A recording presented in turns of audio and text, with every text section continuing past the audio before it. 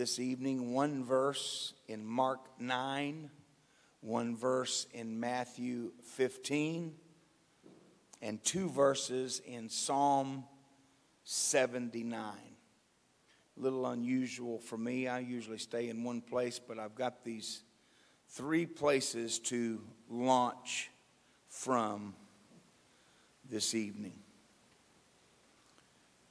Mark chapter 9, verse number 22. And oft times it hath cast him into the fire and into the waters to destroy him. But if thou canst do anything, have compassion on us and help us. The call of a father desperate for help. Now, Matthew 15:25 is the call of a mother desperate for help. Then came she and worshiped him, saying, Lord, help me. In Psalm 79, verses 8 and 9, the call of a nation desperate for help. Oh, remember not against us former iniquities. Let thy tender mercies speedily prevent us, for we are brought very low. Help us, O God of our salvation, for the glory of thy name, and deliver us and purge away our sins for thy name's sake. Would you stretch your hands toward heaven, please, and ask the Lord to touch us in this place? Would you please speak to the Lord on my behalf? Oh, Father, speak to us here tonight from your word, Lord. Oh, God, give us an appetite for the truth of your word, Lord. Grant us, Lord, an audience with you that we might find help that we need. Lord, let your word, Lord, find a place in our hearts. Give us grace to receive it. Give us grace to believe it. And give us grace to respond to it. In Jesus' name. And everyone can say, amen. Amen. I want to preach to you here a few minutes tonight on call and response. Call and response. Certain passages in the Bible lend themselves to this method of public reading. We preach revival in a few churches that still have Bible reading during the service. There will be a moment somewhere in the worship where the pastor or someone else will stand and read publicly in the scripture. And once in a while, they will read one of these passages that is call and response. That is, the leader reads a verse and the congregation responds with part of a verse or another verse. Psalm 136 is really perfect example of this. And we're going to do a little bit of call and response reading tonight. You didn't know you was going to get to participate in the preaching tonight, did you? Are you not against it, are you? Are you going to help me? All right. Now, your part is not hard to learn, okay? I'll show it to you the first time.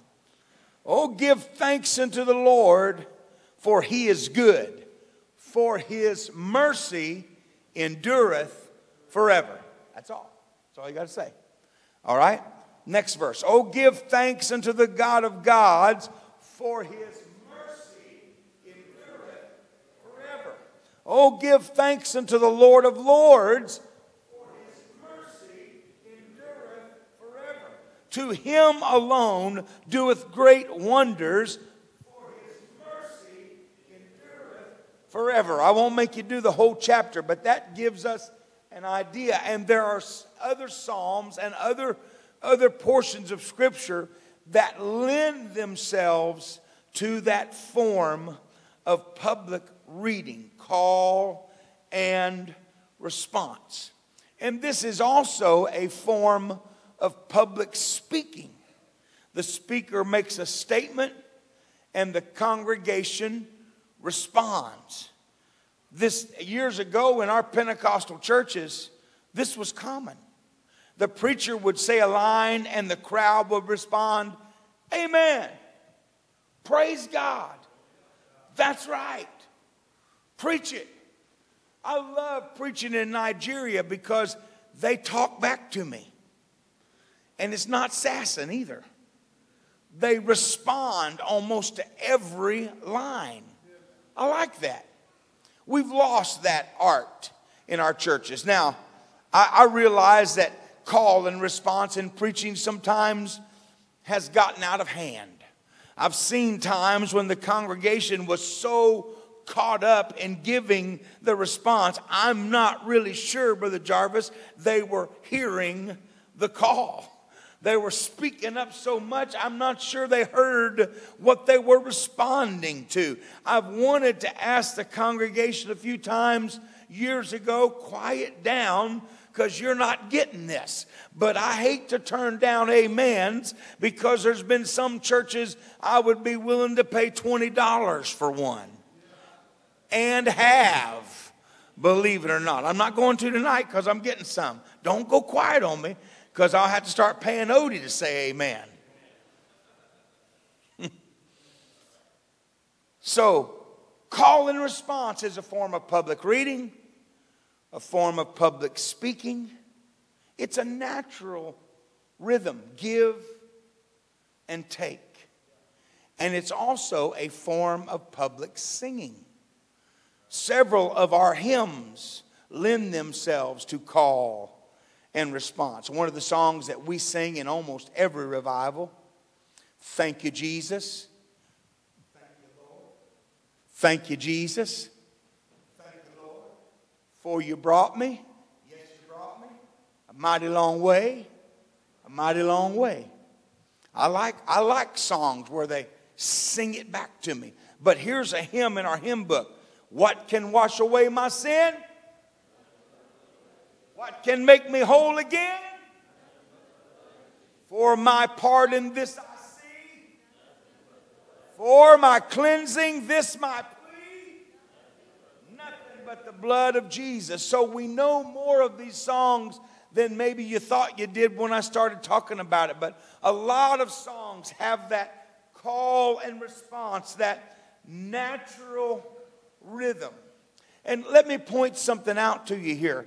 When the call is given and the expected response does not come, it makes the call feel kind of empty.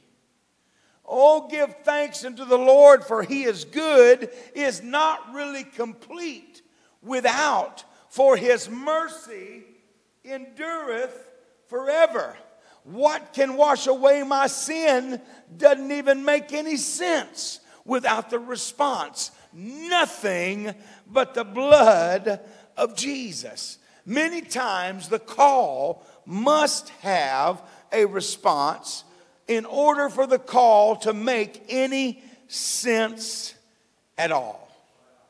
Do you remember the 3 calls in my 3 texts? A desperate father who has brought his son who is possessed of demons to Jesus. And he says, "Lord, help us." And then a mother who has left her daughter who is possessed of devils at home, but she brings her to Jesus nonetheless. And she says, "Lord, help me." And there's this backslidden nation that cry out to God for repentance and say, "Oh God, help us." 3 desperate calls that must have a response. But these calls do not require a response from the congregation. They do not require a response from the church or those that are listening. These calls require a response from God. The desperate call from humanity and the blessed response from divinity. A desperate mother, a desperate wife, a desperate father, a desperate husband, a desperate child, a desperate church, a desperate pastor, a desperate nation will bring a response from God every single time. I'm starting off where I left off last night when we are desperate for a move of God and we call on God. God will hear and God will answer. I believe that with all my heart. God will hear our call and will respond. But it begins with our call. It begins with our call. And we will never call until we realize we all need help. On my upper lip, right here under my nose, is a small scar. It has faded with years. It has had well over 50 years, probably 53 or more years to heal. In that faded scar, there is a story. And in that story, there is proof that little boys need help. I was a small toddler. We pulled up to some type of store, some type of business. We got out of the car. We started walking toward the business, and I don't remember any of this. It's all stories to me. And my mother said she reached down for my hand. I was a short little baby, a short little boy, short little legs. My brother said my legs were short because I ate too many chocolate chip cookies. I don't know if it has anything to do with it or not, but I'm sure I enjoyed every one of them. She reached for my hand to steady me as I stepped over the concrete parking block. And she said I pulled my hand away as if to say, I don't need help. I can do this myself. And almost immediately I tripped and fell face first into the parking lot. Now, I do remember some of this. One of my very first memories in life is a great big round light over top of me. I'm laying back and it's in the ceiling. And then a great big man appears between me and that light. And he's coming at my face with a needle that looks as big, from my perspective, as I am. Now, I do remember that. One of my very first memories is him coming at me with that needle. I don't know if he was going to numb it with that needle or if he was going to sew with that needle. I don't know what he was doing. I don't know that I stayed awake enough to know. I might have passed out right there. He put a few stitches in that cut, and life went on. But that little scar should have been all the proof I ever needed that I cannot do things on my own. That I need help. Oh, I wish I had paid more attention to that little scar. I would have benefited greatly if I had been reminded of that scar at critical times in my life. Davy, look in the mirror, boy. You've got a scar that shows you need help to walk. You cannot do this on your own. Are y'all getting me here? That scar should have been all the proof I need. Unfortunately, through the years, I have other scars on my body. I have other scars on my heart. I have other scars on my mind that still prove I need help. I'm not talking about only the scars on my elbows from bike accidents and back of my head from bike accidents and on my back from bike accidents and work. I'm not talking about work scars and car wreck scars and bike scars.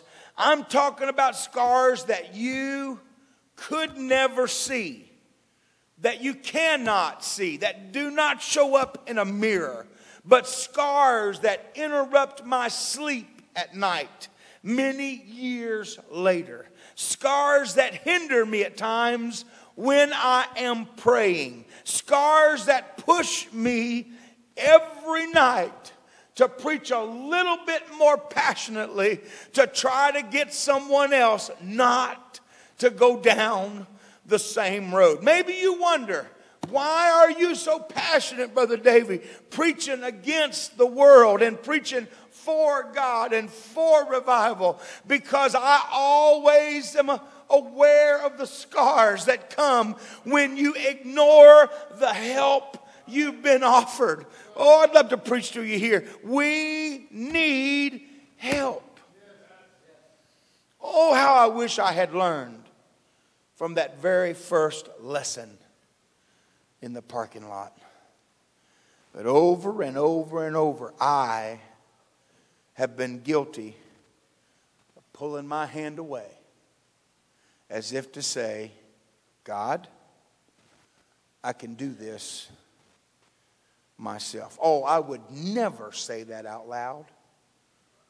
I would never say that under my breath to God. But my actions have screamed it at times. What can we learn from my scars? Well, my scars should teach you that grown men need help too. Thank God my sins are gone.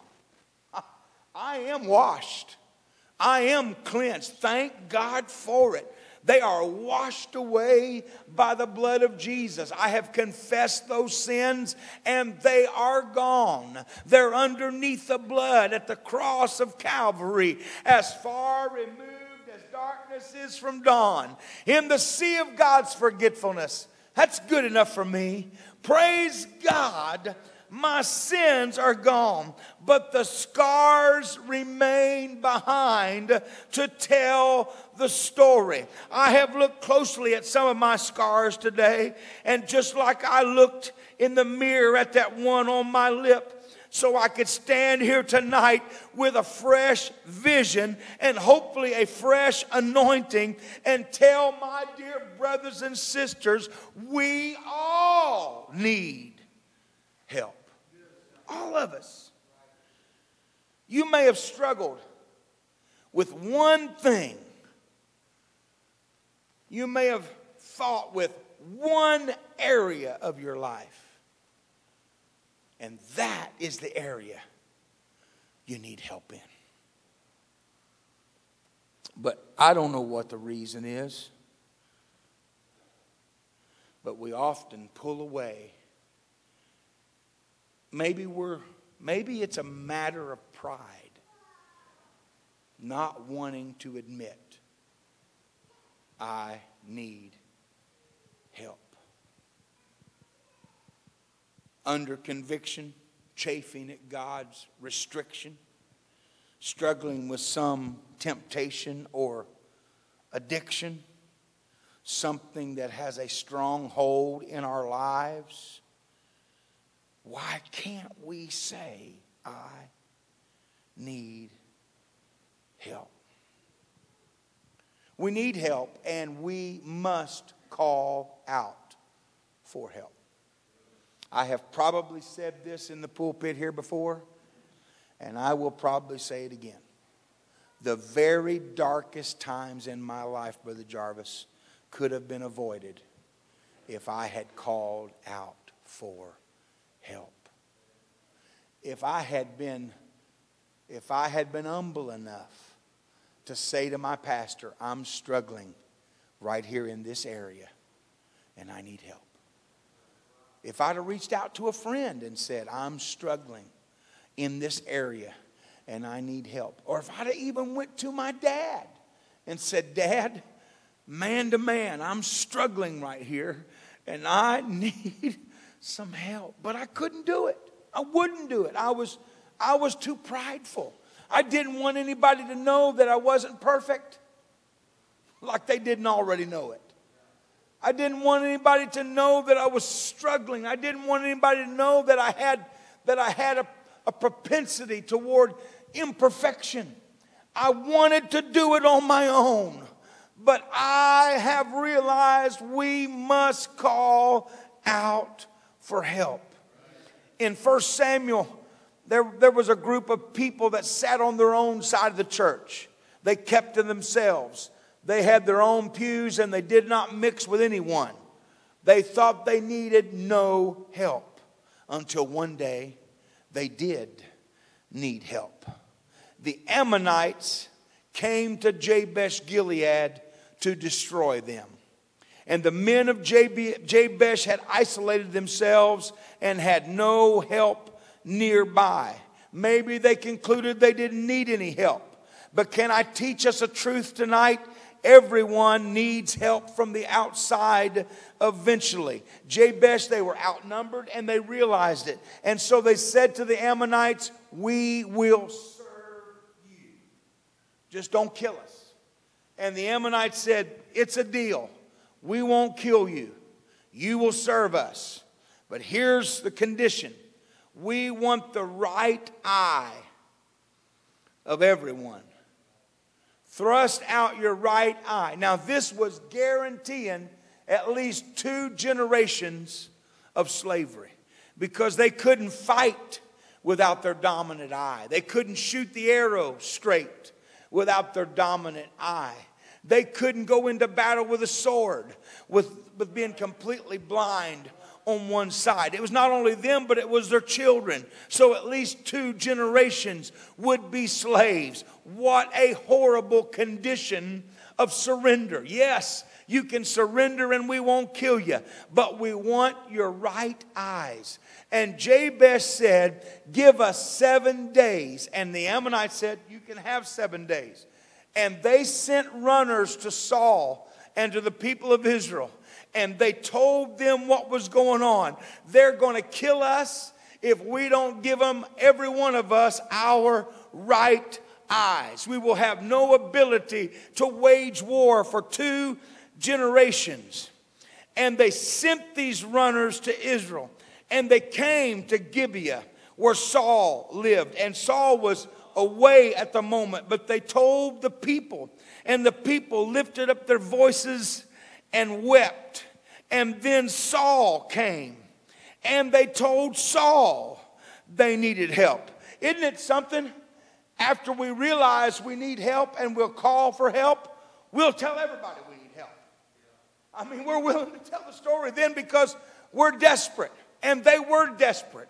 And Saul, who was not a spiritual man at this time in his life, he was not a godly man at this time in his life. I can't explain this, but he got so overcome with righteous anger that the Bible said the Spirit of God came upon Saul. The Spirit of God moved upon Saul when he heard the cry for help, and his anger was kindled greatly. Now, this is righteous anger. Don't try this at home, brother, on your wife, okay? That's not what that is, okay? This is righteous anger, and it was kindled greatly, not sinful anger here. And he took a yoke of oxen, and he cut the oxen in pieces, and he sent them out to every tribe in Israel, and he drafted them. But this is more effective than a draft card. He said, everyone who doesn't come to help, I will chop you up in pieces like I've chopped these oxen up. And the draft worked. Yeah, they all came. And he told the servants, you go back to Jabesh and tell him tomorrow by the time the sun gets hot, ye shall have help. Hallelujah. Oh, what a promise. Can I preach here to God's people? Listen, I know you're God's people. I love you as God's people. I cherish you and appreciate you as God's people. But we are people that need help in several areas of our life. And if we will realize it, and if we will call on God. Remember what I'm preaching about? I'm preaching about call and response. If we will call, He will respond. And I came with what I feel like, to the best of my ability, is a word from the Lord tonight on Wednesday night. Here's what His response is. Ye shall have help. The Lord is going to come through. The Lord is going to show up. The Lord is going to move in ways that we need Him to. We can't even imagine the strength and the power and the grace that's going to show up when we call on His name. Ye shall have help. In their desperation, these people that had never called out for help before, they didn't want anything to do with anybody else. They had their own thing going. You remember that old song from the 70s and 80s? Our pastor loves to preach against this song. He gets on it. He'll preach again 3 or 4 nights in a row. Me and Jesus got our own thing going. Remember that old song? Me and Jesus got our own thing going. And it's the part He hated. We don't need nobody to tell us what it's all about. Nobody knows that song? Come on, surely, yeah. Me and Jesus. Do you sing that song? I'm sorry if you do. Please wait till I leave. Praise God. Me and Jesus got our own thing going. We don't need nobody to tell us what it's all about. That's the way Jabesh Gilead was. We got God. We got everything we need until the devil backed them into a corner. And when they sent for help, they were so sincere in their prayer. They were so desperate in their plea that the Spirit of God moved on a king that was really wicked at times and said, I'm going to help you. Ye shall have help. By noon tomorrow, by the time that the sun be hot. But here's the way God often works. Saul showed up early. Early in the morning. He came down and rained fire down on the Ammonites. And he put such a whooping on them. Y'all know what that means, don't you? Put such a whooping on them that by the time the battle was over and the Ammonites were running, there weren't even 2 of them running together. They were all running for themselves. They were so separated in their defeat that every man was trying to stay alive himself. God delivered Jabesh Gilead when they needed help the most. Hallelujah. Ye shall have help. Listen, I don't know who I'm preaching to. Maybe I'm preaching to me because I need Him. But I know one thing. I've been calling out to Him. I've been praying. I've been needing a physical miracle. We need God to help us. Yes, we do. And I feel like the Lord spoke to us here tonight. Ye shall have help. There's a dozen things I considered preaching tonight, but I couldn't get past the word of the Lord. Hang on, child of God. Help is on the way. Praise God. Ye shall have help. Their hearts of compassion were stirred up, and they saw the seriousness of the situation, and they responded through the power of God. And Jabesh was saved and got to keep their eyes too. Hallelujah. They got to keep their vision. Their brand new vision that they received from God now became permanent. God will help us if we cry to Him. The call and the response. Lord, I need help. And the response was already written. Ye shall have help. I came to church tonight. I walked all the way here. All the way to church. Walked all the way. Knowing I had to walk home, and it was all uphill up home. I came to preach to someone this evening. Ye shall have help. Do you need it? I need it. Do you need it? I need it.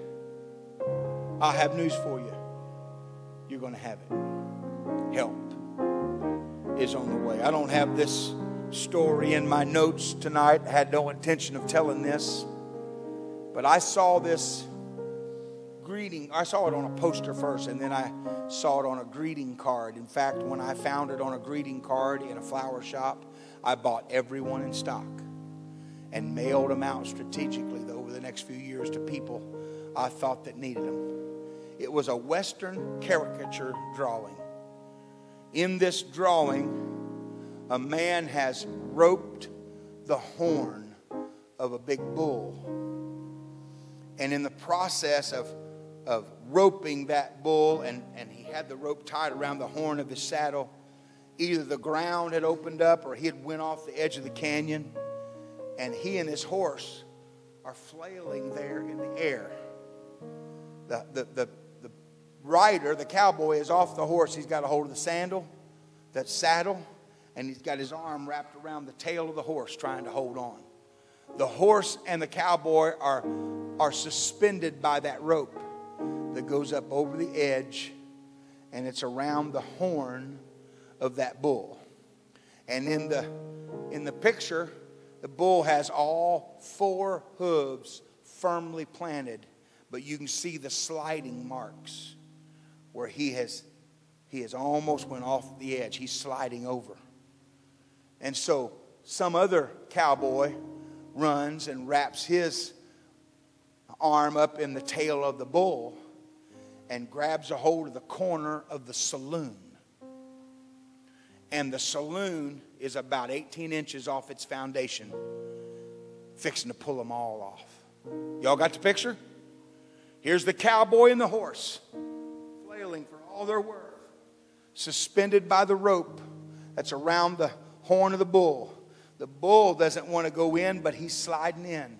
And the cowboy standing in the gap, holding on to the bull and holding on to the saloon. And the saloon is giving way, and it's all fixing to go to the bottom of that canyon, which you cannot see the bottom of.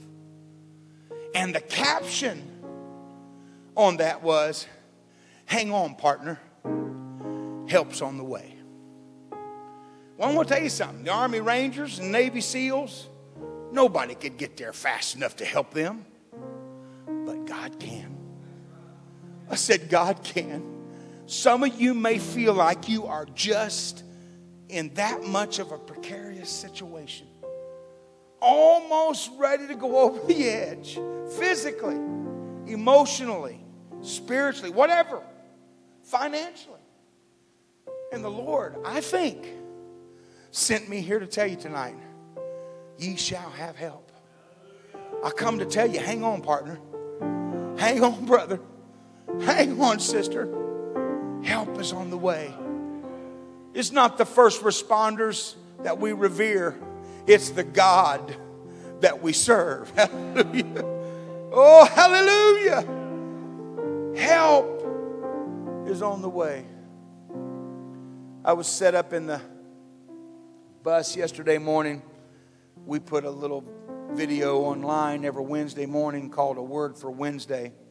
I was trying to record it there in the bus yesterday, I guess it was. And I hit the record button and the siren started off. And man, they just kept coming. For a solid minute, they were going to somebody. I always think, oh God, help those people. But what do the sirens sound like when you're the one in need and they're coming towards you? You ever thought about that? I never thought about that till yesterday.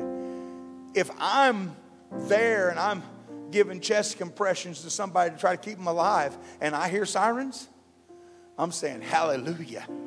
Help's on the way. If my house is starting to burn and I hear sirens, I'm saying hallelujah. Help's on the way. This is bigger and better help than that. This is God speaking to us. Help is on the way. Would you stand with the saints of God?